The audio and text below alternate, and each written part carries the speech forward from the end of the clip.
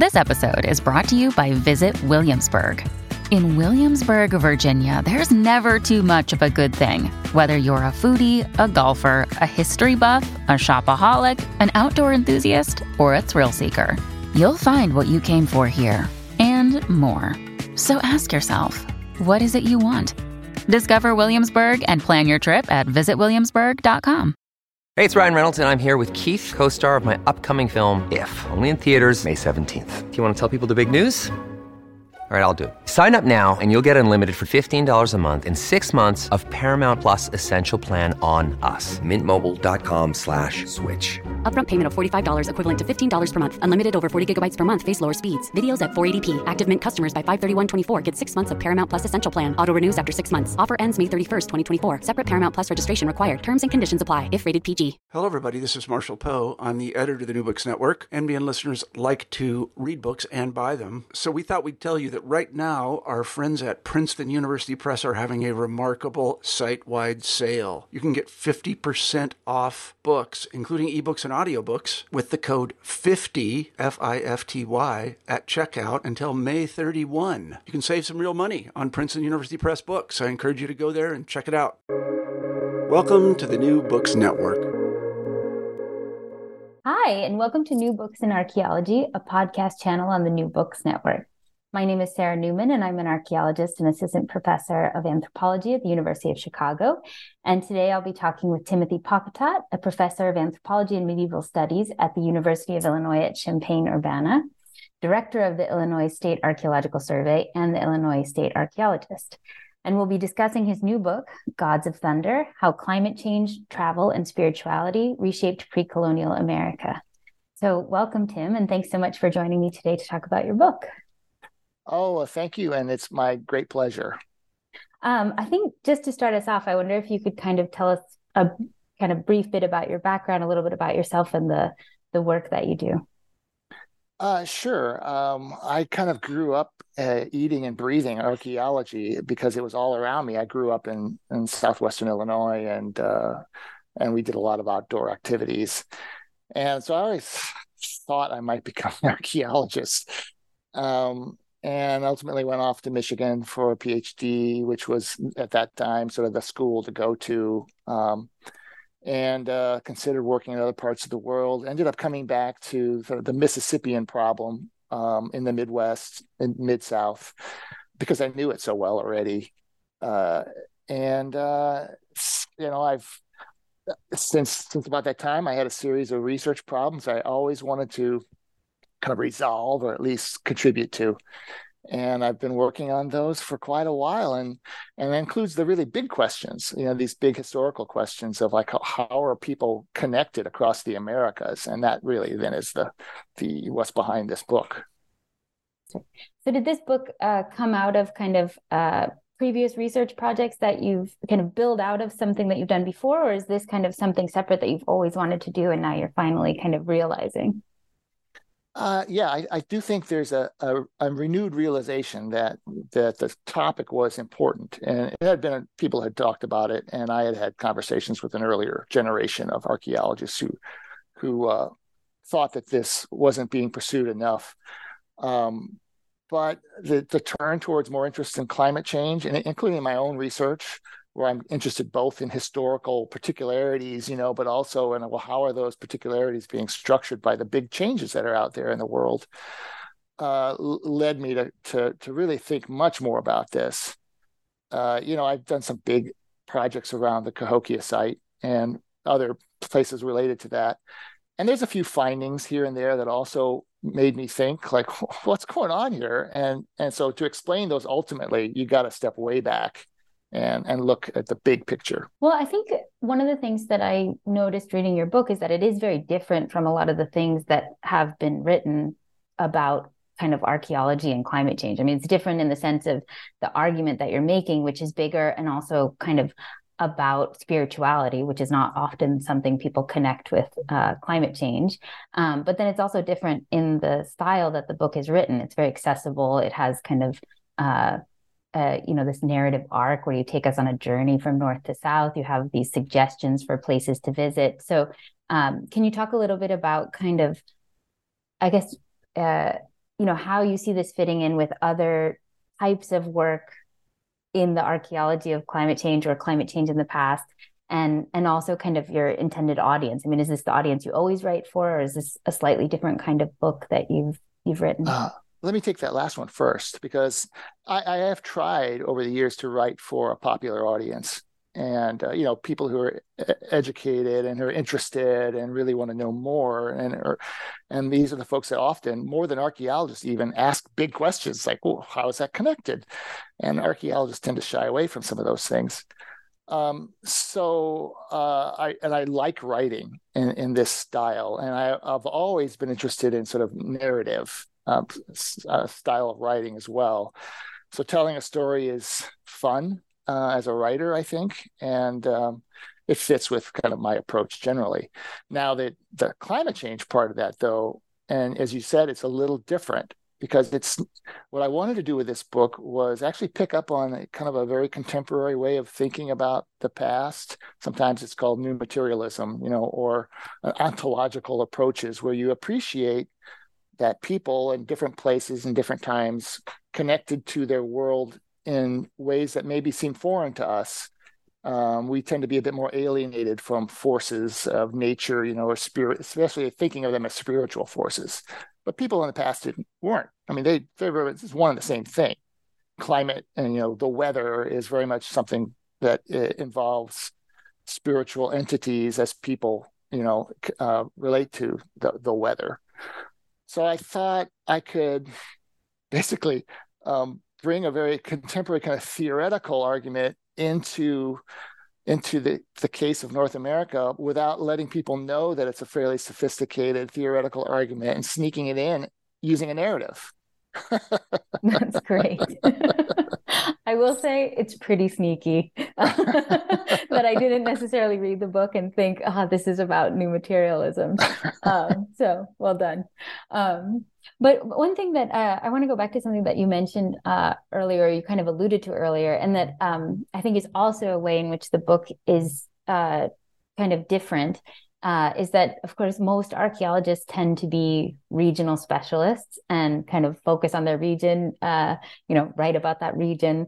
And, your book does kind of take a wide swath of contemporaneous cultures across Central and North America. So I wanted to ask both kind of how you defined, where to start, where to end. You kind of take us on this journey that starts in Guatemala and goes all the way up to Cahokia in Illinois, but then also how you undertook the research for the book. I mean, there's a lot of archaeological information in each chapter. I mean, it's a lot to command. It did take me 3 or 4 years to work all the way through it, because I did have to do the research along the way.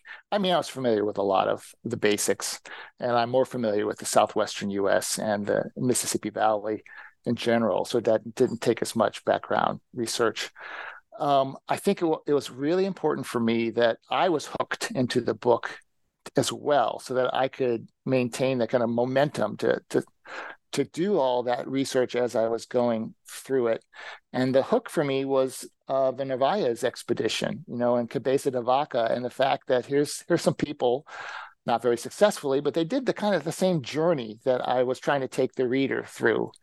And that account, and then thinking a lot about it and how good it is and how anthropological it is, really kept me going. And so that's why that is woven throughout the book, because that's partly how I had to write the book. That's interesting. I mean, I was going to ask you a bit about kind of the use of the Cabeza de Vaca account as this kind of anchor in the book, right? That each chapter either starts with a reflection from that narrative that is in the same place you're talking about, or kind of a comparative way of thinking. And so did you read that at some point and think, I want to use this to think about a different kind of journey? Or were you working on the book and you came across that narrative? How did that kind of become the framework for you? Yeah, I think I started working on drafting the outline of the book. The Oxford editor, Stefan Varanka, had said, you need to write this book. So I said, okay, I'll kind of work on this. And as I was working on it, I had that. I hadn't read it all the way through. It's a short narrative, but I still hadn't done it. But then I did. And then I thought, oh my God, there's a series of really golden nuggets in that account, and how they appreciate indigenous people, and then vice versa. You can tell the same thing's happening the other way. And they discover things that I think help drive it forward. Like, gods, they make observations about the very important gods of thunder, that the book is about. And it's right there in this account. So yeah, I guess it was a mutual symbiotic kind of back and forth right at the beginning of the book.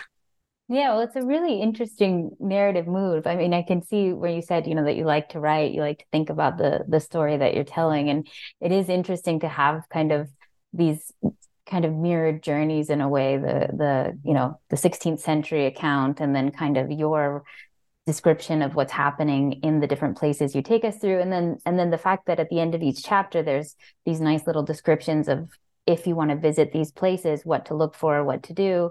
It does kind of, I think, prompt the reader to want to take a journey also, not just in the book, but to kind of physically go to these places. Yeah, I hope so. And that, of course, that part of the book really is drawing on an earlier sense of a book that I was going to write, that it never really panned out, and it became this book instead. And that really is rooted in a series of comparative seminars and the work of other people that we have been talking about in meetings and in places like London or Santa Fe or whatever over the last 10 years, for sure. Yeah, I mean, it does seem like the kind of book that has just a lot of thinking, a lot of experience, a lot of research behind it. As you said, it's like the big questions kind of require big efforts, right? Yeah, I almost had to write it. I almost had to write this book so I can go off and now do something else. Yeah. Yeah. Well, congratulations. So let's talk a little bit about kind of the book itself, and we'll just kind of take the listeners through the book a little bit. But in the introduction, you kind of set the stage by talking about the medieval climate anomaly, or the medieval warm period. And you sort of tell us about some of the global implications. And then, of course, the book is focused on some of the local impacts. But can you kind of, just give us a general sense of why this is a particularly important moment to look at these kind of, cross-regional historical events? I mean, it was at least a hemispheric climatic shift that was important in the northern hemisphere. Not always in the same way, and that in and of itself is interesting, because that's a lot like what we're seeing today. The climate change happens differently in different regions or parts of the world, and that's super important to appreciate, so that we can kind of use the past then as some kind of gauge to think about the future. So the medieval period seems to unfold like that, and the Earth was warming after a period of less than active volcanic activity on Earth. So things warmed up. So by the 800s, that warming is significant in some parts of North America and Eurasia, 1 or 2 degrees Celsius, and that's enough to make people do things differently. But interestingly, it's alternatively wet and dry depending on where you are. So where it's dry, civilizations might collapse, like the Maya. Where it's wet and they're just wet enough, like the Mississippi Valley, you're going to get corn production's going to be adopted and expanded, and that's exactly what happens. The really cool thing there is that then there's communication, and the same gods. Seemingly, it's a pretty good case, I think. The same gods that you see people dealing with too much rain in one place are also the ones dealing with not enough rain in some other place. So you get this big interdigitated kind of movement, or a series of religious movements, all historically tied together, that happen. And that's very much like what happens in the old world, if you think about it. I mean, the big religions spread as well as states becoming more able to produce food and build up their stateliness, and so they're comparable. in interesting ways, and maybe also again there's sort of lessons for today. Yeah. Yeah. Well, so I think I had kind of asked this question more or less before, but just to go back to it in terms of thinking about the scope of the journey that you take us on in the kind of most of the chapters of the book. So you start us off in Tikal in northern Guatemala, right, and then sort of move progressively northward and end at Cahokia. And so why Tikal? Why northern Guatemala as the southernmost point of the journey? Why not say, I don't know, Costa Rica or northern South America? It could have been anywhere. I mean, it could have been anywhere in Maya world, I think. I actually had the earlier iteration of this book, I had gone to Tikal specifically for another reason. And so I had a lot of thoughts and sort of notes about Tikal, and it's the biggest really Maya city. So I thought it's just impressive in a way that almost everybody will be impressed when you walk through that. So I thought that let's use that. Yeah.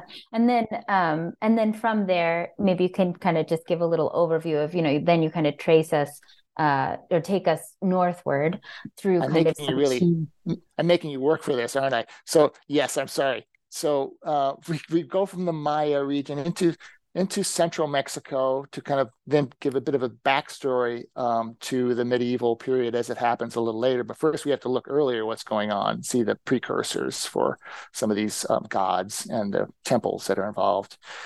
And then when we're looking at central Mexico, we're also then we then look to sort of north eastern Mesoamerica, and what's called the Huasteca, which is Tamaulipas and Veracruz, right on the coast. And that's important because that place kind of links the central Mexico and the Maya together, because there was migration of Maya into that region, probably now at the beginning of the medieval warm period, which is really interesting because that gets us really close to the United States and things that then happen to the north of that. We kind of for a couple of chapters, we move all over and look at the Southwest, which has its a very complicated and some ways locally specific kind of history that doesn't always seem to mesh as well, but because it's its own entity over there. But then we swing up into the Southern Plains, and there you probably have people who were traveling occasionally into Huasteca, down to this Maya-esque region in Mesoamerica. And from there, it's a hop, skip, and a jump up to Cahokia. And so that's how the book kind of proceeds, trying to show that there are these historical linkages. They manifest themselves slightly differently in different areas.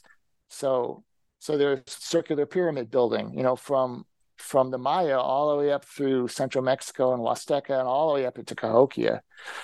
The Southwest, it's harder to make the argument. There's the pyramids are really more like elaborate architectural constructions, like terraced circular buildings.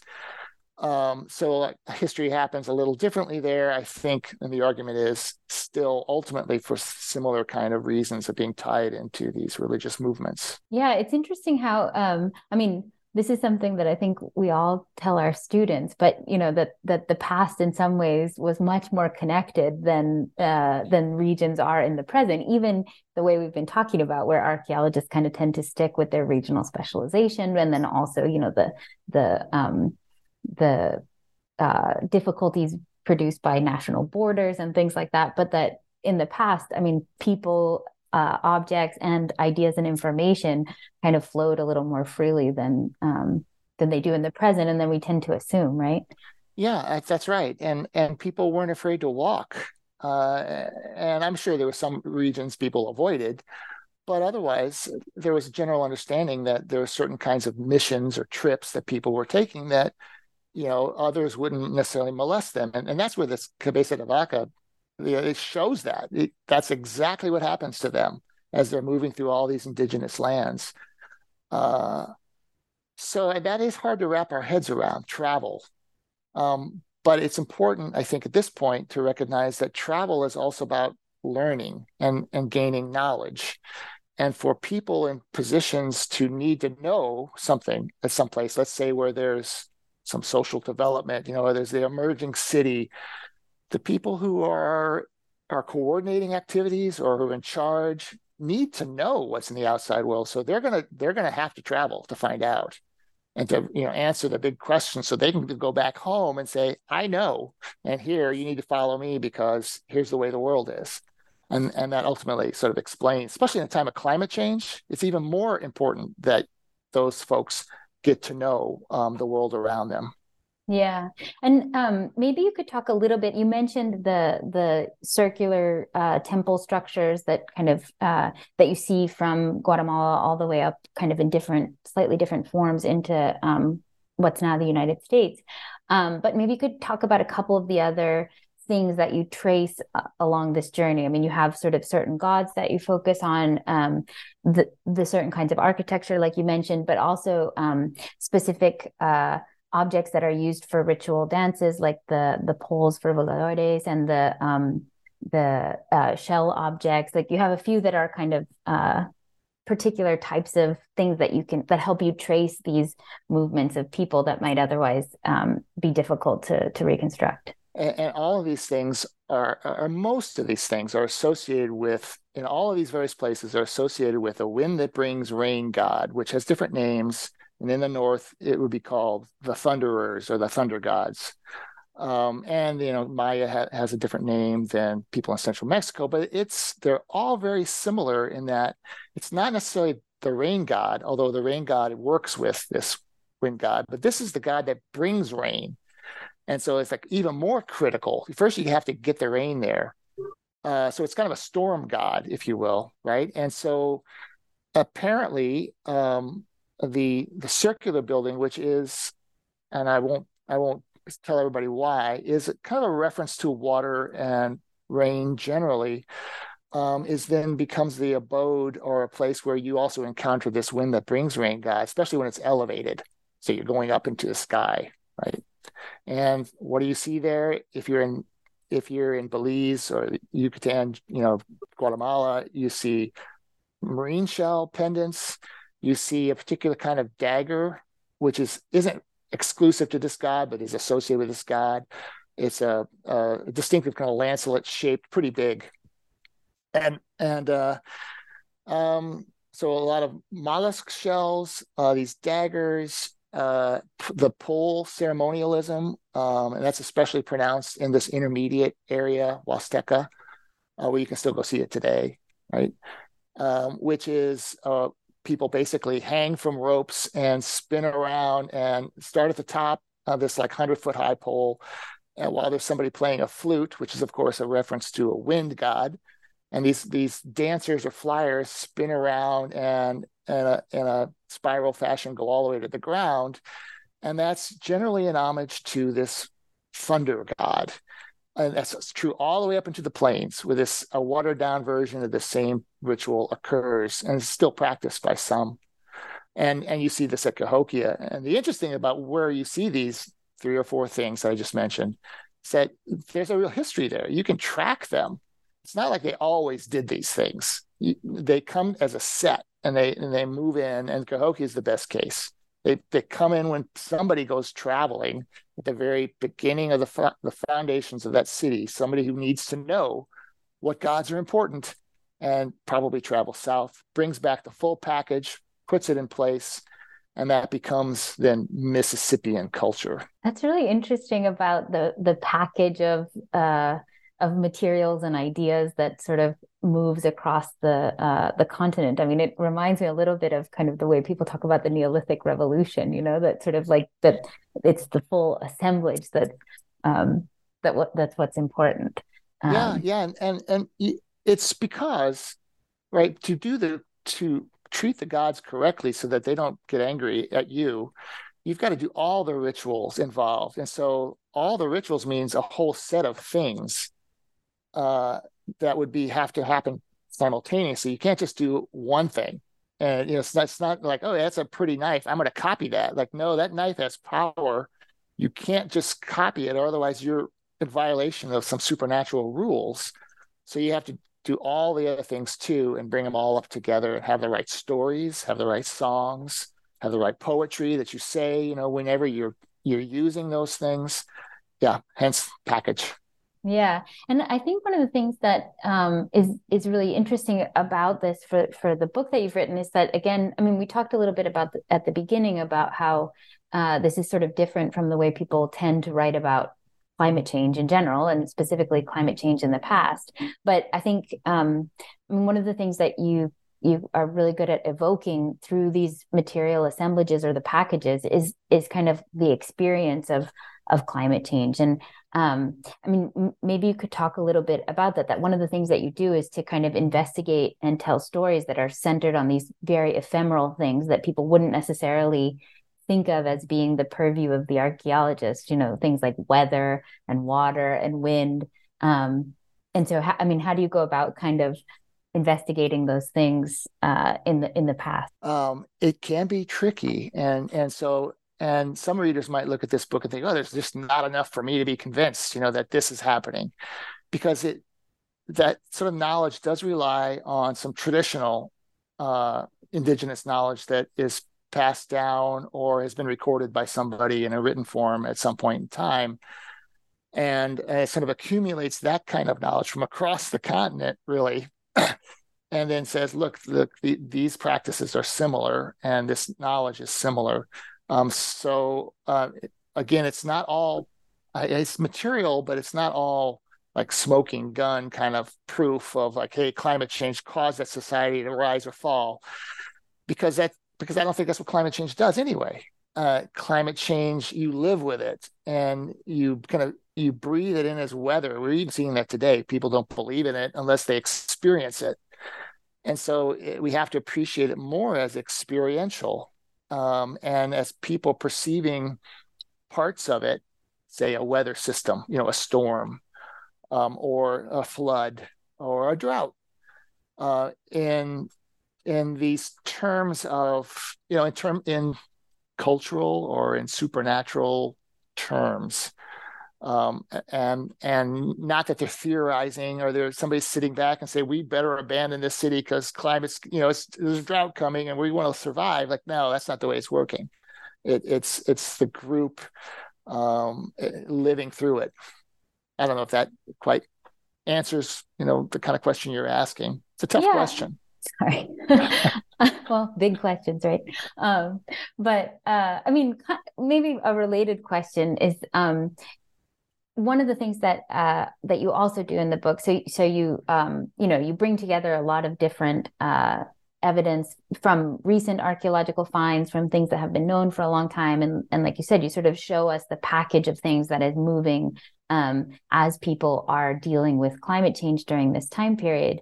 But you also, I mean, clearly in the book, you also go on this journey yourself. You talk about the sites to visit, and you have a few, there's two ways that this kind of stood out to me. One is that you have a few really beautiful descriptions of experiencing the sites yourself. I mean, you talk about kind of diving into the water at Aktun Tunitil Mugnal, this cave in Belize. And then the other thing that stands out is also the kind of, they're not exactly interviews, but that you clearly kind of talked to different people who are regional specialists in areas where you aren't necessarily a specialist in that area.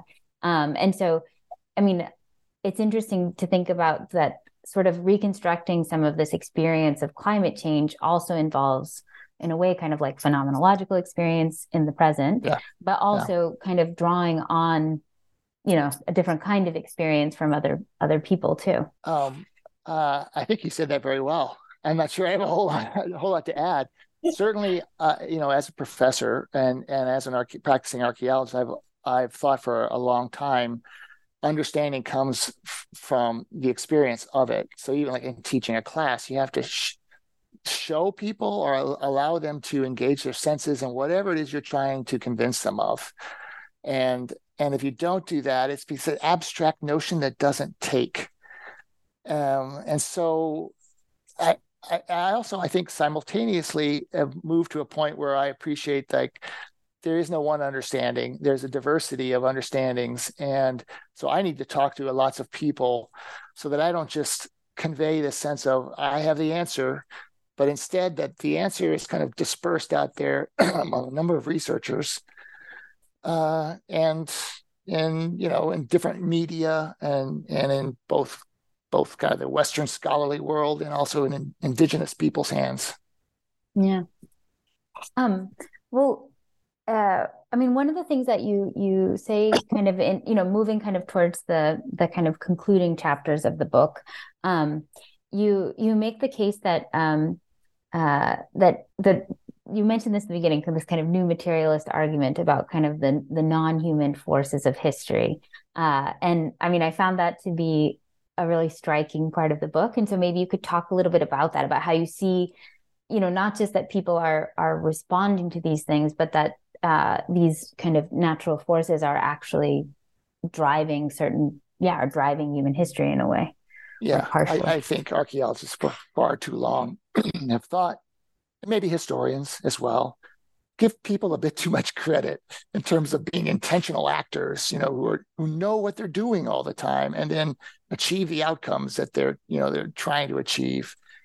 And that isn't the way our world works. And certainly it wasn't the way the past worked. And any conversation you have with almost any indigenous elder kind of lets you realize, like, well, that's still not the way it's still, there's a very different, less Western way of dealing with the world, where it's not just human beings as inspirited actors who have souls, who know what they're doing. Well, there's animals. There are inanimate things that maybe move. Water is a really good case. I mean, my dog thinks that water is animate. He will bark at it if it's in a stream, because in a way it's moving by itself. And so whether or not that, it's an organic, an organism, it's still something in motion that people, has effects on people. And whether they know it or not, it has effects on us. The sounds of trickling water generally calm most people, regardless of your cultural background. And you can think of other things like that. Lightning is frightening. Thunder can be frightening. There's very few cultures, I think, where people wouldn't be surprised or frightened, by such a big booming sound. So I think that kind of thing we have overlooked, that the world is in motion, and all these phenomena or materials or substances are always moving. The air, the wind is another good example. And I think that for us, it's probably more of a trick of like appreciating that. I think people in the past were, attuned more. They didn't have the clutter of the modern world and were more attuned to such things. I'm generalizing here probably to a dangerous level. But you could think of a number of things that make people stop and change what they're doing. Dramatic things like floods, but also gradual things like a warming climate. And if people aren't intentionally like countering them, as like, I'm going to stop that, or I'm going to intentionally do this over here, then we have to start crediting those other forces with some history-making power, I think. So can you say a little bit about why?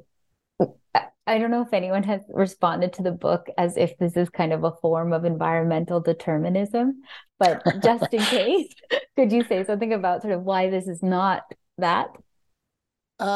Yeah, because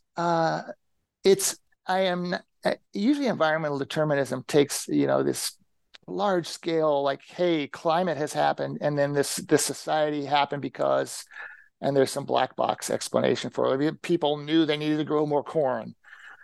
And it's at a scale, it's such a coarse-grained explanation that it's not very satisfying, especially to any archaeologist who knows anything about any region in the world where nothing fits that neatly. And I think, and in North America generally is the case, where you look around, all the cultures that I kind of we walk through, they're all different. So it's not like anybody's changing in lockstep, except for like these packages are kind of moving around, like we're talking about. So the determinists, it doesn't work. The deterministic model doesn't work. In fact, in some of the same regions, you can see one group kind of collapsing while another group is emerging over the same or very similar climatic forces. So it's like the climate's doing that, but there's a whole lot more going on at the level of people, thing, environment interaction that is accounting for then what actually happens in that location, that you can't know the outcome for sure, but you just know that the forces are at play and something will be changing. Great, thank you. So maybe then, I mean, talking about some of these, the different outcomes to some of the same climate change events or to some of the same conditions, maybe you can kind of tell us a little bit about what happens after this period. So, you kind of bring us into this very dynamic time across North and Central America. And then and then also we're doing it in the context of the 16th century account of some of those same places. So what kind of happens in between those two? There are great changes in some places. And so there's a whole another climatic shift, the shift towards a little ice age, and especially important in continental U.S. because of the way the Gulf Coast winds and the Pacific air masses meet over the continent. Less important in other parts of North America, Mesoamerica, for instance. However, and then we pick it back up again, the story back up with Cabeza de Vaca and the whole Narvaez expedition. So there's some change happening, and yet I'm sort of using that later expedition to say, yeah, but you can still see the patterns have been put into place, and they have not eroded away yet. The patterns of the medieval period, the religious practices, some of the same cities are there. So these guys are still getting a glimpse of an earlier world, even though it has changed on them. It's not a direct reflection. They don't really see the medieval civilizations, as they existed in 1300, because 1300, the medieval period's over, and you enter this other climatic regime. I hope that explains some of it. Yeah. And I mean, let me ask you kind of two questions about I guess the lessons from your book. So one would be kind of, what are the lessons for thinking about climate change in the present? And then the other is, are there lessons to be learned about how we go about doing archaeological or historical investigations of the past? I mean, it seems like you have this kind of much broader scope than we tend to do, that regional specialists tend to do, but also this interesting move of kind of really using this Spanish account to understand something both in the past and in the present. So are there lessons to be learned about kind of method or approach that we should be doing stuff a little differently? I think in terms of climate change, and maybe this is just the lesson of archaeology generally, like, why do you study the past? Not because it shows you little cool little things that people want to go dig up. Instead is to appreciate where we're going. So you have to have some reference from the past, whether it's a recent past or the distant past, to understand really who you are and where are we headed. And I think in this case, a big climatic episode that's similar to what we're experiencing now, and then seeing what happens across North America is really informative. I mean, what the big takeaway from the climate change is, almost anything can happen, even if it's articulated. It's difficult to predict, hence no determinism, but yet that there's directional change everywhere. And then it's like the icing on it is like, and there's like specific religious adoptions that are almost one big uniform historical process. So I guess that's a complicated way of saying that, the past and understanding the past, climate and how people relate to it really is still important to our future. There are alternatives. We need to appreciate there's alternatives, and we need to investigate what those are. Now, as for doing archaeology, I guess I would say, go back to your point about regionalism. Like we got to stop being regionalists and also stop thinking that all change in the past is driven by trade. Like somehow like an economic motivation is driving all of this change. And like, I think there's hardly any of that matters, especially once you get north out of the central Mexico, where there is, clearly trade and commerce of a mercantile sort. But outside of that, it doesn't matter because people aren't going after commodities. They're not traveling to get things that they want to go back home and trade. They're getting powerful things so they can tell stories and shore up their positions back home. But how would you know that if you're just looking at one region and say, well, I've got these artifacts. I don't want to look outside of my region because I'm afraid I might say something that somebody's going to criticize me for. So, but we have to. I think the explanations are simultaneously local and global. And maybe that's another one of the lessons even about climate change. You can't understand one separate from the other. It's not just climate, in society, or like how I live my life over here. It's like they are both simultaneously. Well, and even, the argument that you're making about these packages, there's regional specialties. And then I think increasingly people have material specialties, right? So if you're only focusing on one type of material, you might miss the package. It's both kind of, it has some very concrete architectural elements, some objects, but then it also has, like you were saying, ideas and stories and gods that, you might miss if you're sort of just focused on your one type of material. Yeah. If you're treating like lithics as a subsystem, or foodways as another subsystem of some system, and you're missing it, and nothing happens like that. Yeah. And I think that's also one of the things that's kind of exciting about your book. You highlight some evidence that's pretty recent, the round temple in the Mexico City subway station. And so it's, it kind of points to the fact that there are always new things being found, but also that this is a good example that there are also new ways of rethinking evidence that we've known about for a long time. And that the two are kind of pushing archaeology forward or keeping it increasingly that's right. relevant. And in my career, I've also, especially working in the Midwest or Eastern woodlands generally, some of this is urgent. That is, we have to ask some of these questions now, because if we don't ask them now, we're not going to look for the evidence where it exists now, and it won't exist in 10 or 20 years. Modern climate change, for instance, is impacting like the archaeology of the mid-continent severely. And some of these sites only have a few decades left before they're plowed away, or washed away in some other fashion. So the big narratives drive the smaller research questions. And so another reason, right, we have to construct the big stories in order to know where we should be looking. Well, we've taken up a lot of your time, but on this subject of, what are the big stories we have to construct, maybe you can tell us what you're working on next. What's the next book or the next project? Well,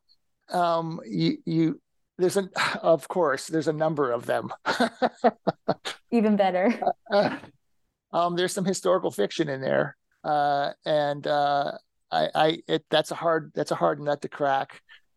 I have a bunch of little filler projects, like the things that I'm saying we need to go off and look, because now that we have this big narrative, what about these other sites? Well, those are on my list of things to do also. A big book project, I'm not entirely sure. Well, the historical fiction sounds pretty interesting. Can you give us a teaser of that, of what that's about? Murder.